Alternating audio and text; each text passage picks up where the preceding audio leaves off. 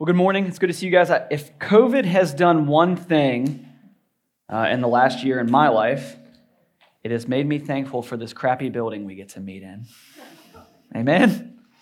So, well, it's good to see you guys here this morning. Go ahead and open up your Bible to John chapter 17. That's where we're going to start this morning, but the majority of our time is actually going to be in Psalm chapter 24.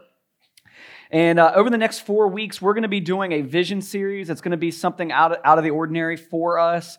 But we really wanted to spend a few weeks specifically going over what our values are here as a church and explain kind of what we care about, kind of what we think God wants us to be, and how, from an organizational structure as the church, how our church is kind of centered on these core distinctives.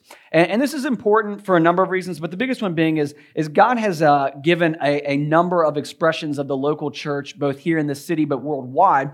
And so it's helpful for you to know, especially, I know a lot of you guys, maybe last week was your first week, or you've only been coming around for a couple months, to know, hey, here's what Aletheia Church is all about, here's where we're going, and here's what we see God doing. And every church has these, by the way, either spoken or unspoken. But I want to make sure that we as leaders have communicated at least where our church is and where we're going. And so this morning, in the next 45 minutes or so, or maybe 5 hours, however long I feel like talking this morning, we're going to be looking at this first value. And the first value we're going to look at is God's glory.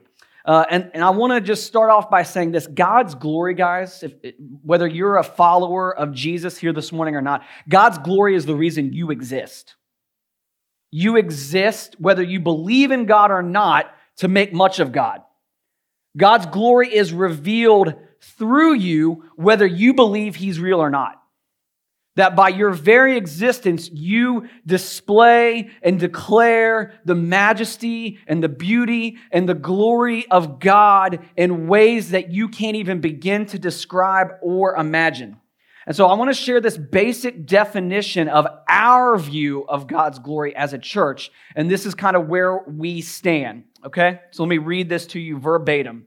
I'm going to do this for you, Daniel Espy, wherever you're at, right? So that there's no mistakes, all right? Each person and everything in the universe exists by the grace of God and for the glory of God. The Bible says that whether we are eating a steak, amen, or drinking a glass of water, we should do it with the glory of God in mind. And that's taken from 1 Corinthians chapter 10, verse 31. In this, we are called to follow the example of Jesus, who said that everything He did was to glorify the Father. And that comes from that text we just had read for us by Holly, John chapter 17, verses 1 through 5. He, Jesus, did this by completing the work that He was given to do. And as His followers, each of us has been put on this earth at a certain time and at a certain place with certain giftings to bring glory to God in the same way that Jesus did. We strive to live with the same solitary focus as our great Lord and Savior. So guys, if you've ever asked yourself, I'll hear this and people be like, oh, Aletheia, they exist because they're a college church. They're for college students. And yes and amen, we care about college students. That's why there's a lot of you guys here. But the reason Aletheia Church exists is for the glory of God. We exist to make much of Him and to exalt the name of Jesus because He is worthy. That is why we are here. And if you look back at that passage that Holly read for us just a few moments ago in John chapter 17, right? In this passage, we see Jesus really giving us a foundation for what our lives are to be centered around. He says that the entire reason He came, the entire reason that He's in that garden praying to the Father right before His arrest and His beating and His crucifixion and then subsequently His resurrection, the entire reason He's there is to magnify, to make much of, and to display the beauty of God and who He is. That all that Jesus went through was to make much of the Father and His great love for us. That Jesus' act that we talked about so much last week on Easter Sunday was done to glorify the Father whom had sent him. And this is important, guys. It may seem kind of trivial to say, oh, yeah, my church is about the glory of God. It would seem like that should be a non-negotiable characteristic of a church. But let me just say this.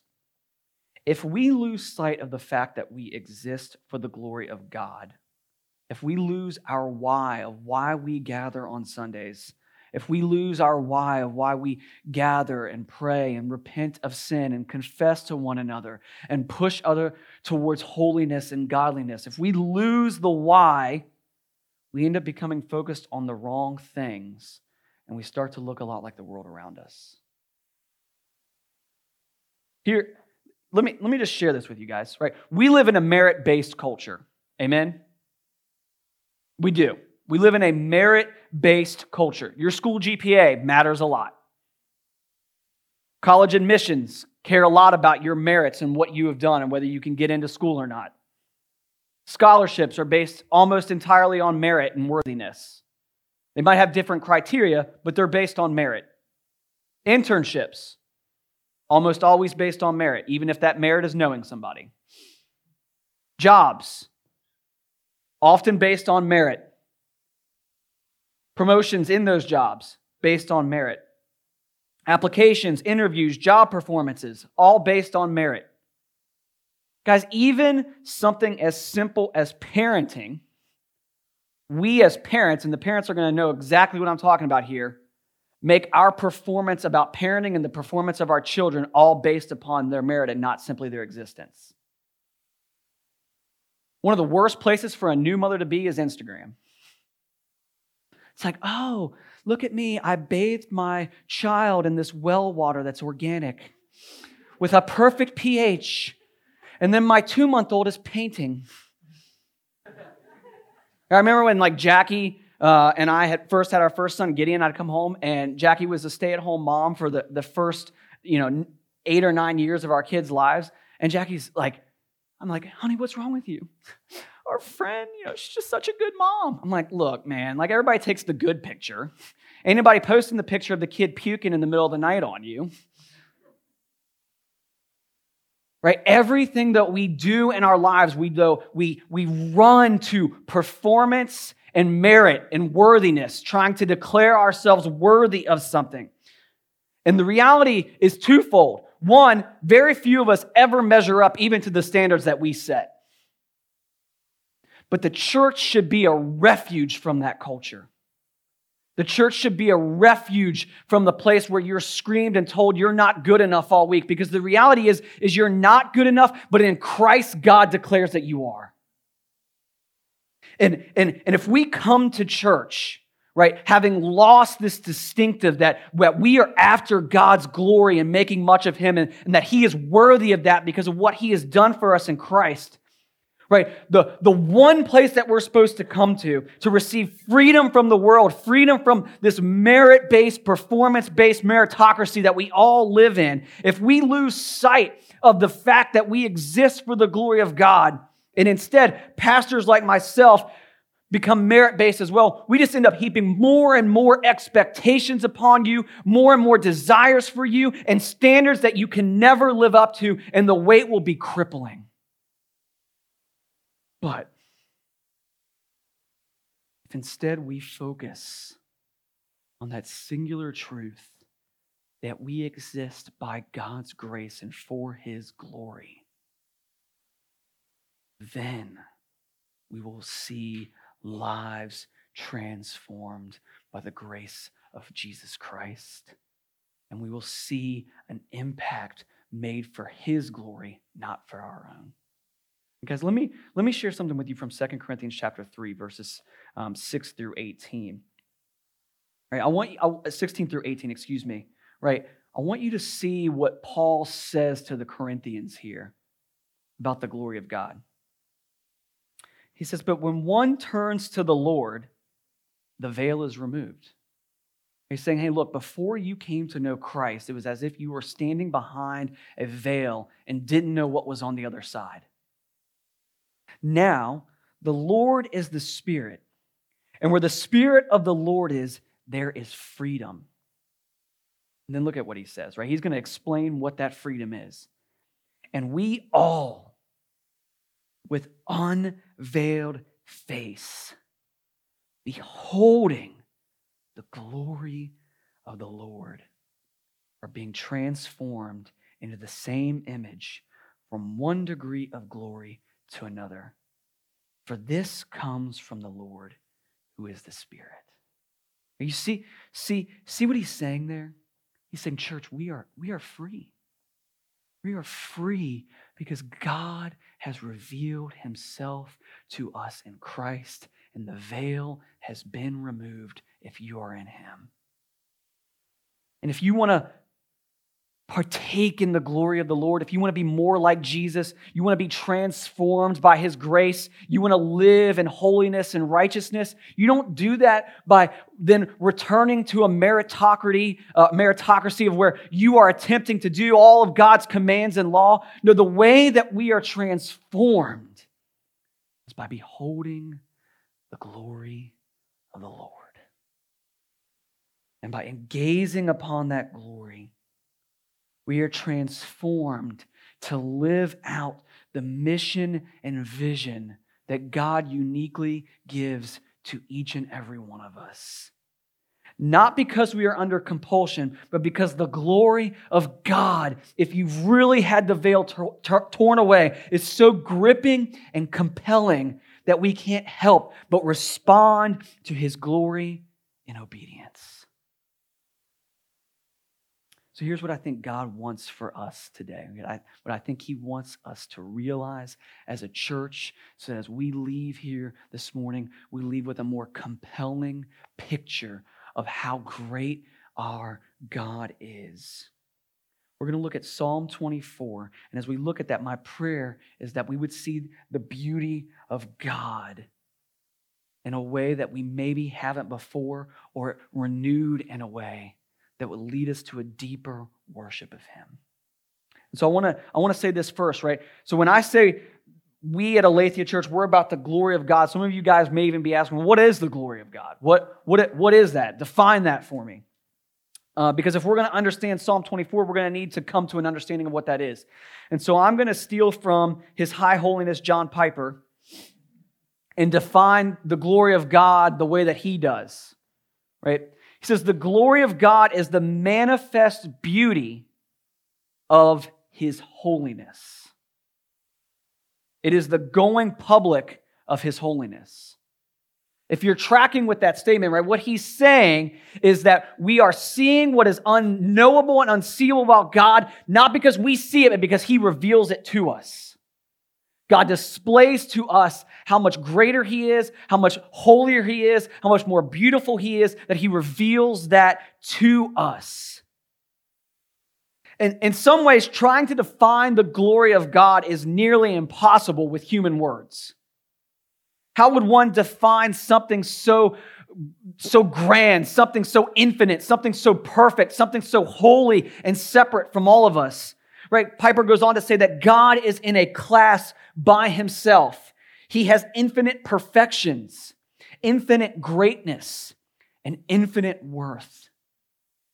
This means that to experience the glory of God,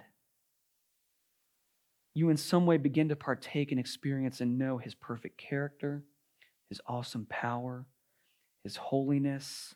And as you experience the splendor and the majesty of the God who created you, you start to worship him for who he is, not for what he has done for you. Because let me just say this, because I think something I frequently see, both in my own heart and in the heart of others, that we tend to view Jesus as worthy of our worship simply because he gave his life for us and rose from the dead. Guys, he is certainly worthy of that. But he's worthy of our worship so much more so simply because he is. Simply because he exists. As we're going to see later in Hebrews how he holds all things together. God is worthy of our worship and our attention and our affections and our worship because he is God, not because of what he does for us. And this will lead us to do one thing as we understand the glory of God, worship him.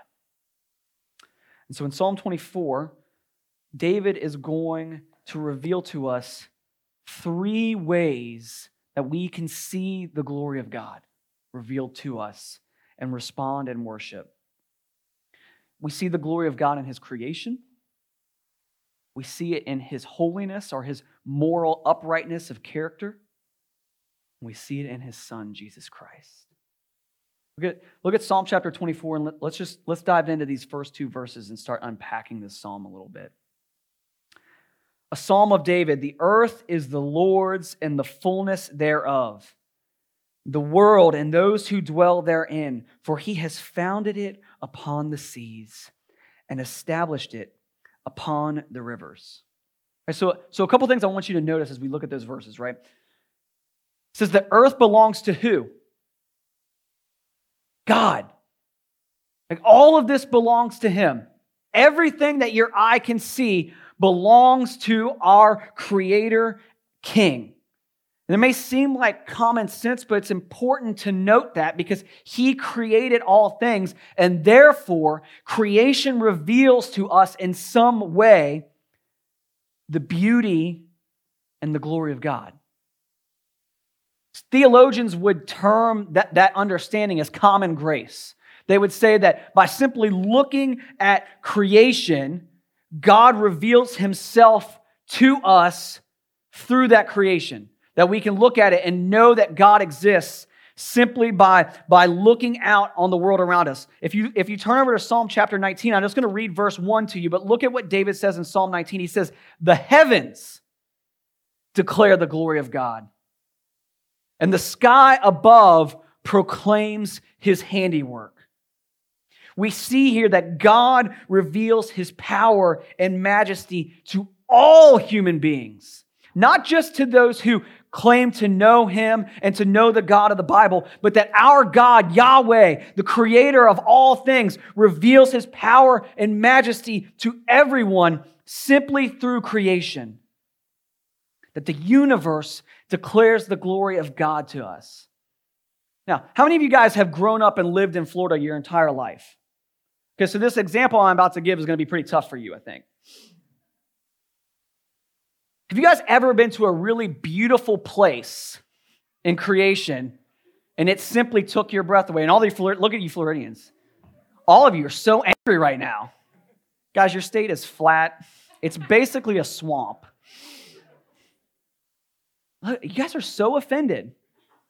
How many of you guys ever stood at the foot of the Colorado Rockies? You will agree with me if you stood at the foot of the Colorado Rockies. The state is ugly.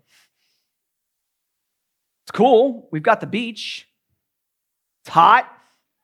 Gators everywhere. You know, that's your thing, cool. But there are really, really beautiful places out there. Will you throw that picture up for me?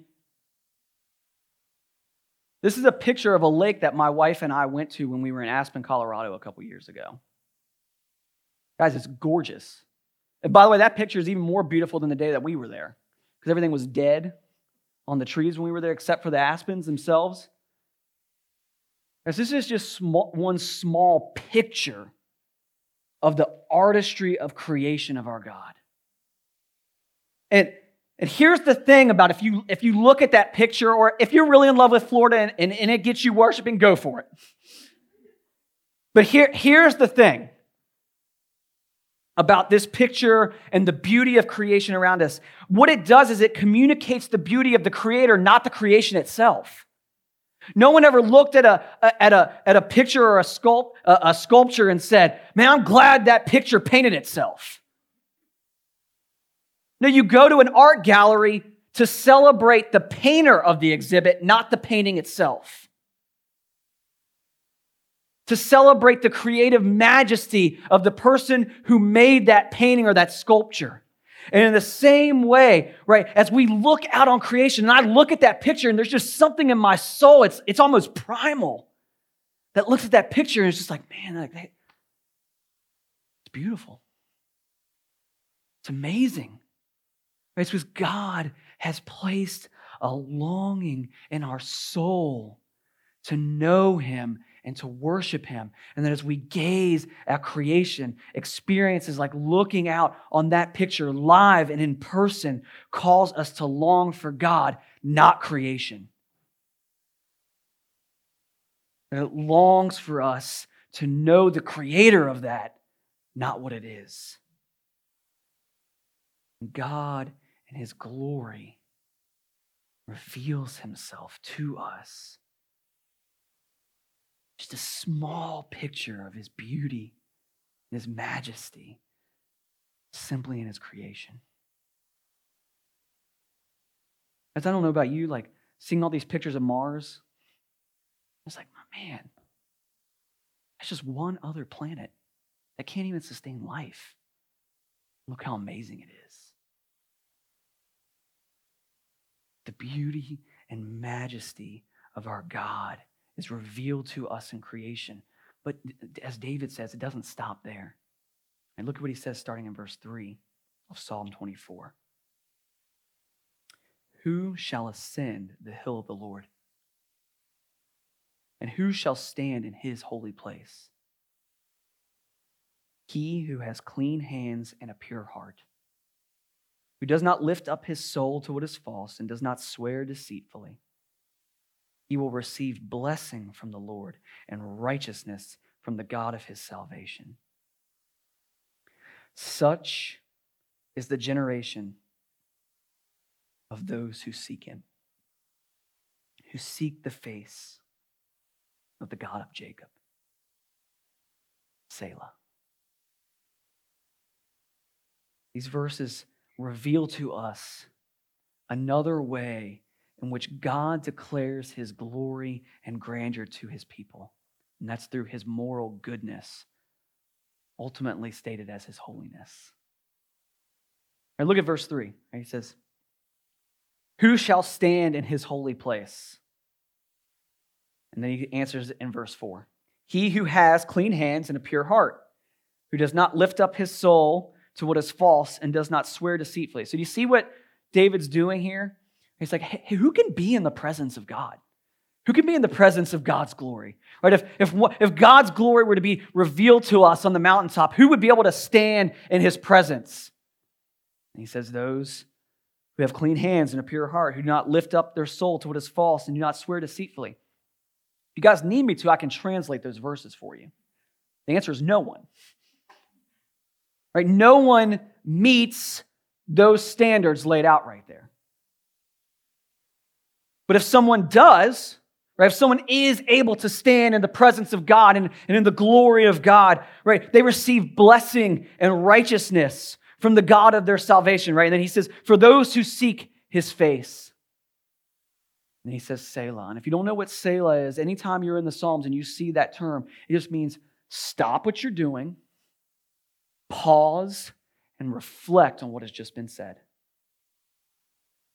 So if we stop and pause here for a minute, right? Let's think about what David is saying, right? David is saying, God, as I think about you, as I reflect on your glory, as I look out on creation, all I can see is the beauty of who you are and what you've made. And as I continue to dwell upon you, as I continue to think about you, as I continue to wrestle with who you are and the beauty and majesty of who you are, I think about your holiness. I think about your character. I just think about who you are. I think about how unworthy I am to stand in your presence. I think about how there is no one who walks upon this earth who is able to stand before you because of your holiness, because you are perfect. David asks these questions in verse 3 almost rhetorically, right? He knows of God's holiness. He knows that God, in being holy, is separate, that God is distinct, that God is different than us. And he knows that he, even David, a man after God's own heart, doesn't measure up and is unworthy to stand in the presence of the glory of God. And you may be sitting there thinking, well, wait a minute, why Why is David writing a song of worship and praise if he's basically saying, God, I can't stand before you? Right? What would cause someone to say, I love you because I can't be around you?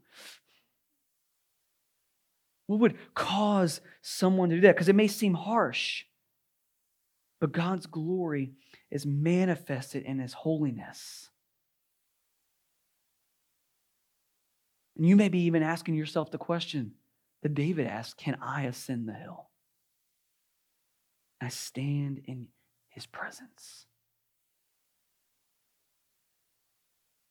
I think it's important to understand this about God. God hates sin. He hates it. It is utterly opposed to Him and who He is in His character.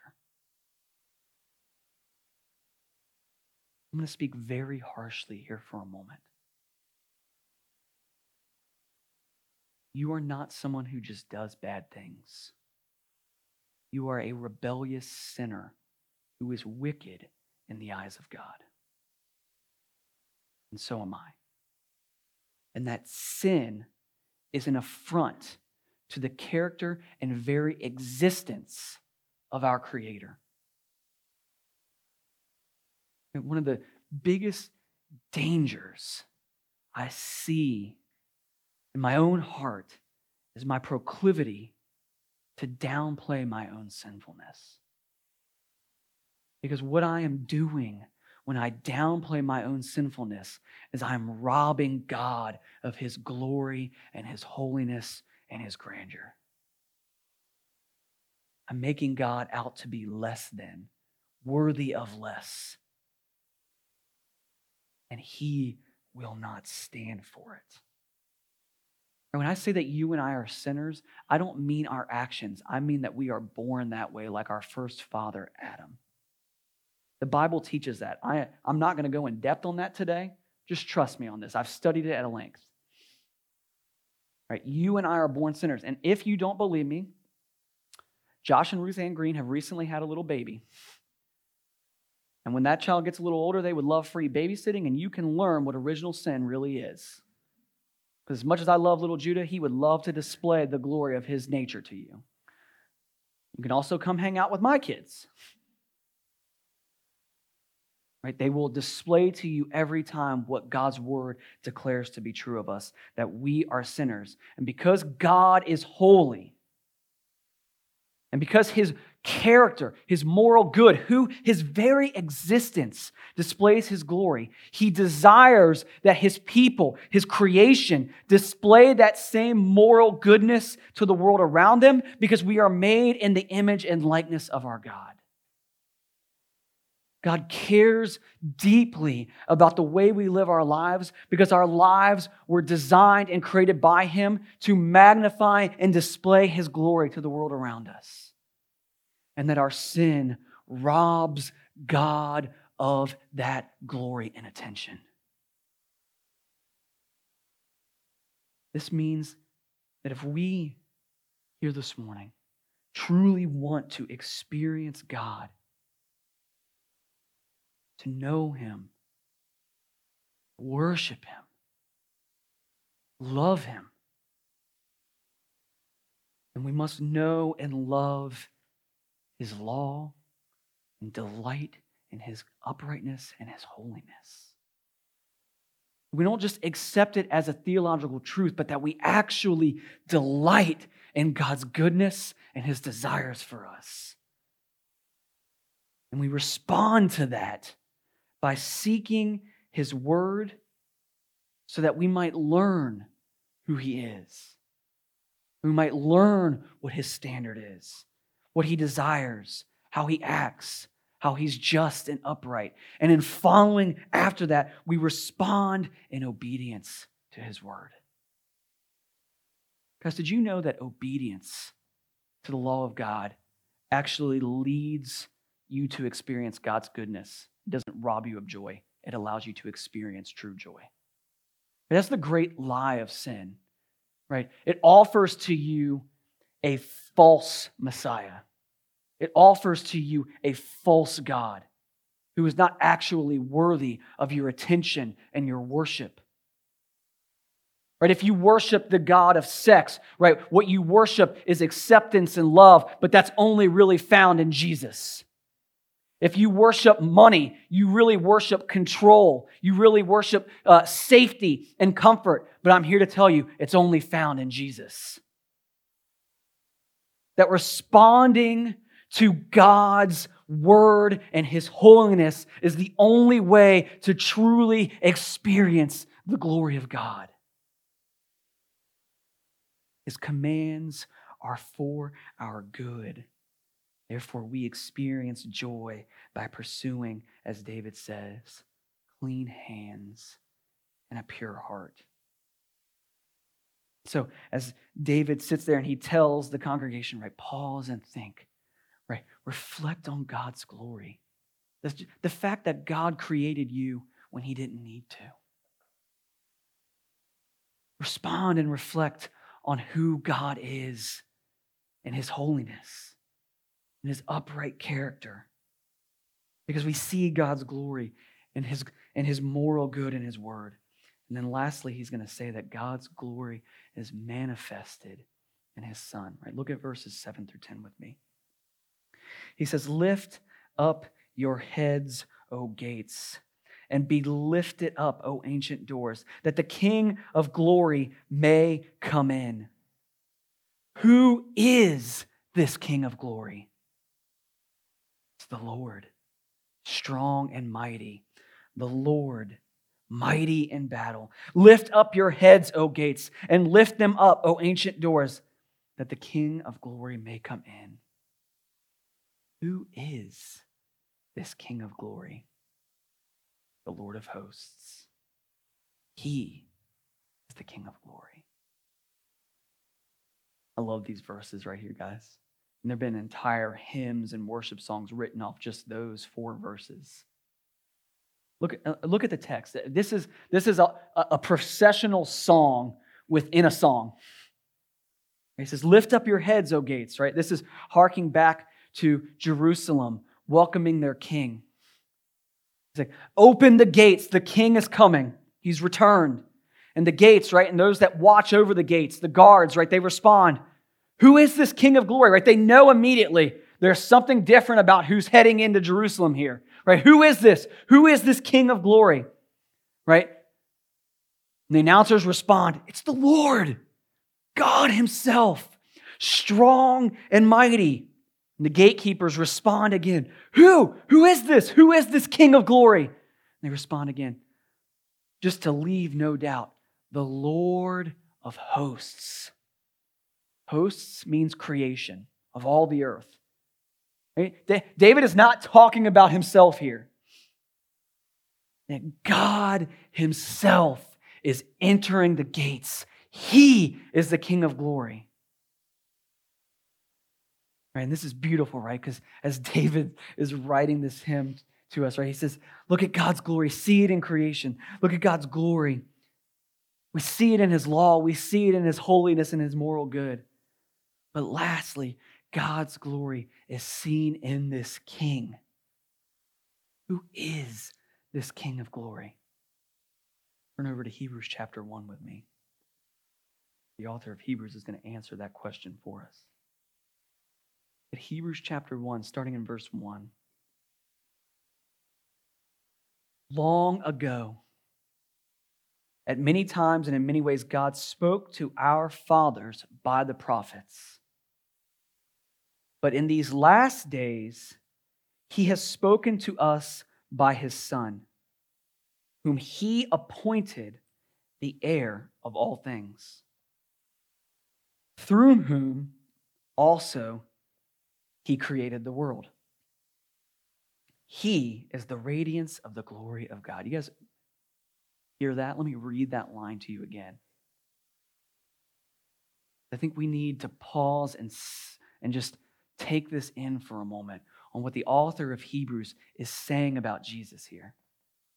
It says that He, Jesus, is the radiance of the glory of God. and the exact imprint of his nature. Right? He doesn't say a Xerox copy. Now, what does he say that Jesus is? The exact imprint of the holiness of God that we had just talked about in those previous verses. And he, Jesus, upholds the universe by the word of his power. After making purification for sins, he sat down at the right hand of the Majesty on high, having become as much superior to angels as the name he has inherited is more excellent than theirs. David, hundreds of years before Jesus is even born, as he's crying out in this song, right, singing of the glory and the radiance of his God and King. This is as I look and I gaze into the glory of God, who do I see? The King of glory, Jesus. I see Jesus as I see this King of glory. Right, Jesus, Emmanuel, God with us. That God the Father has spoken to us by his Son, through whom he also created the world, right? The author of Hebrews is saying, hey, remember back in Genesis 1 and Genesis 2 when God was simply speaking the world into existence? Yeah, Jesus was there. That the world is upheld by the power of his word. That Jesus is the radiance of the glory of God. I don't know how often you guys use that word radiant. I don't use it very frequently. Maybe for Jackie. That's about it. Don't laugh at that. Thank you, Daniel.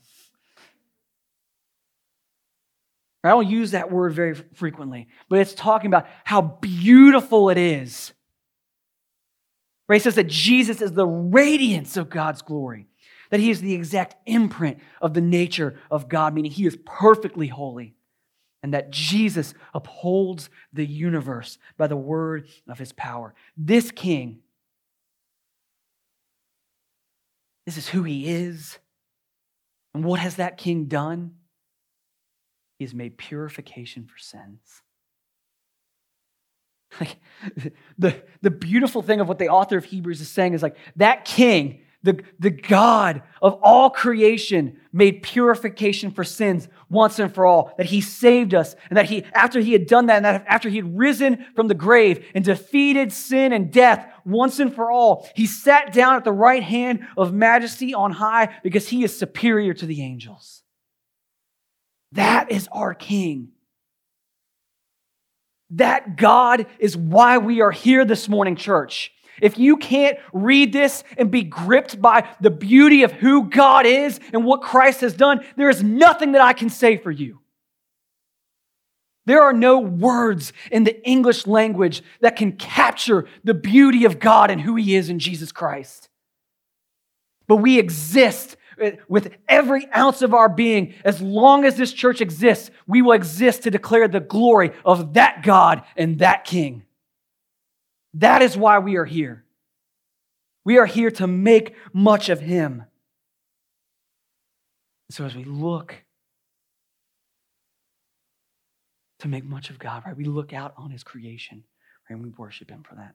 We look at who he is, and we worship him for who he is. And we look at Jesus, the Son he sent for us, and we worship him.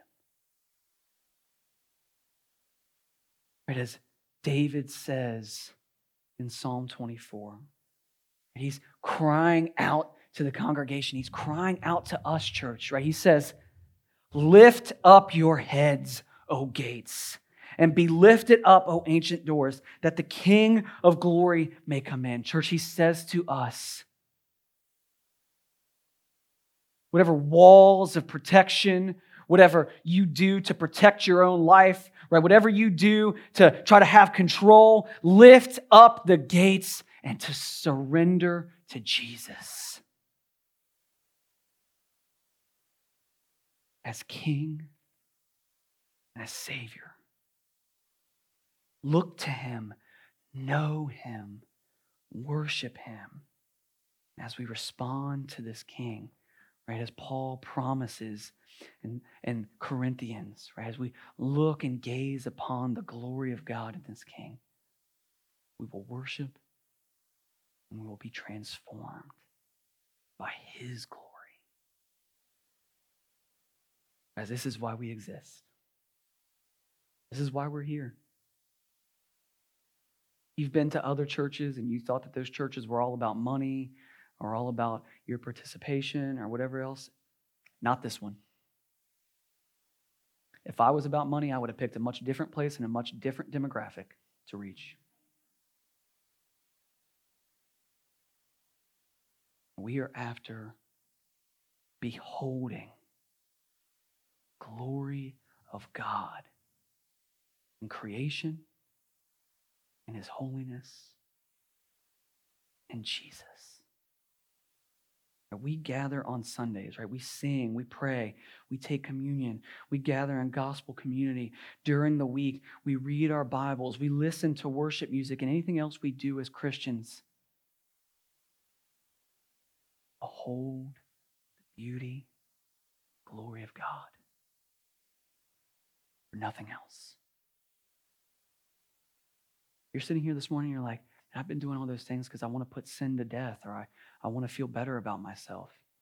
You won't see sin put to death, and you won't feel better about yourself until you set your gaze and your worship on him.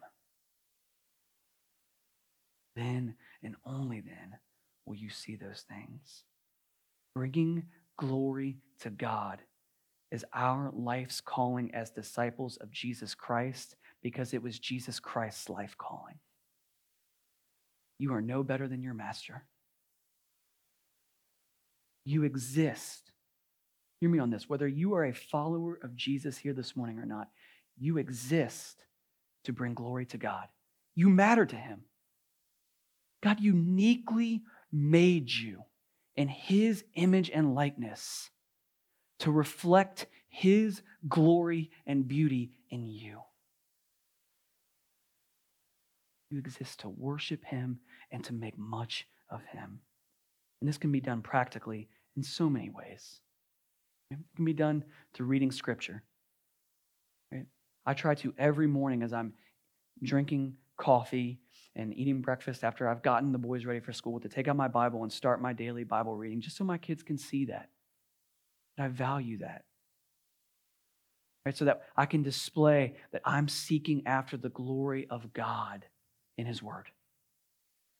I do it in prayer, asking God to transform me and to transform others, while also in prayer displaying my dependence upon him, because he is who he really is. The world is upheld by the word of his power.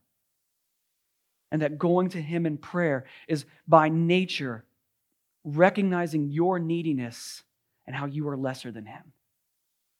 That we do this by working, that we live in light of God's word and we serve the world and love others around us, glorifying God who first loved and served us. We glorify God through worship. And I don't mean listening to Hillsong. That is one way. Guys, do you know that you can enjoy a cup of coffee and worship God? I do it all the time. God, thank you for caffeine.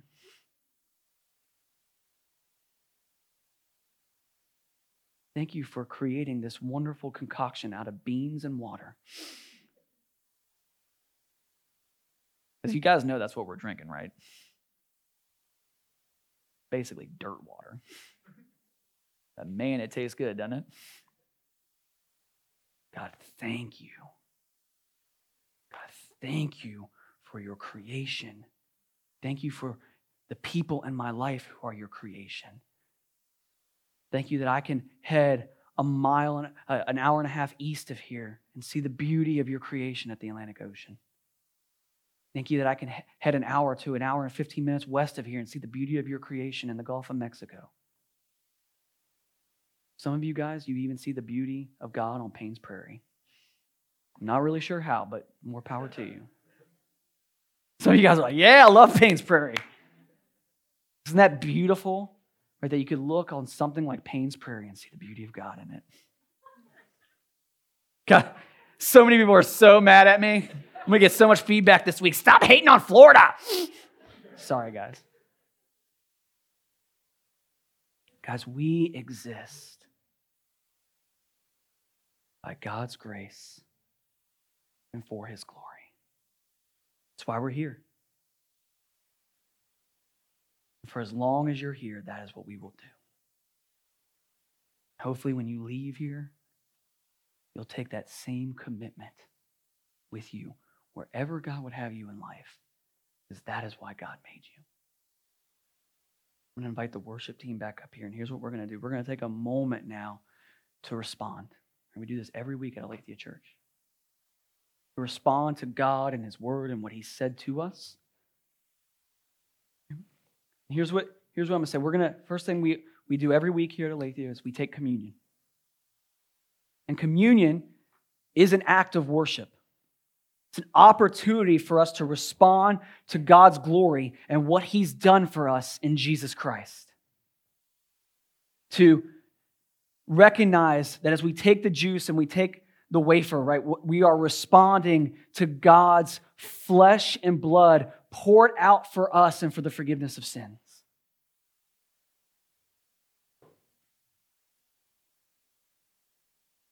So I would encourage you this morning as you take communion, you are a follower of Jesus,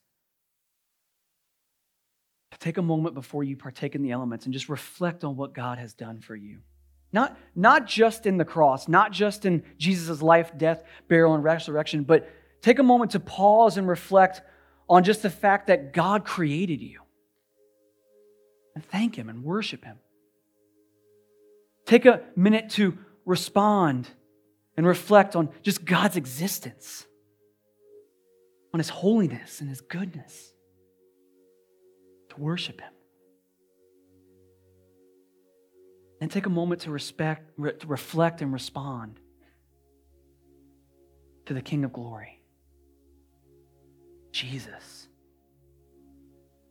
As you take communion, right, worship him.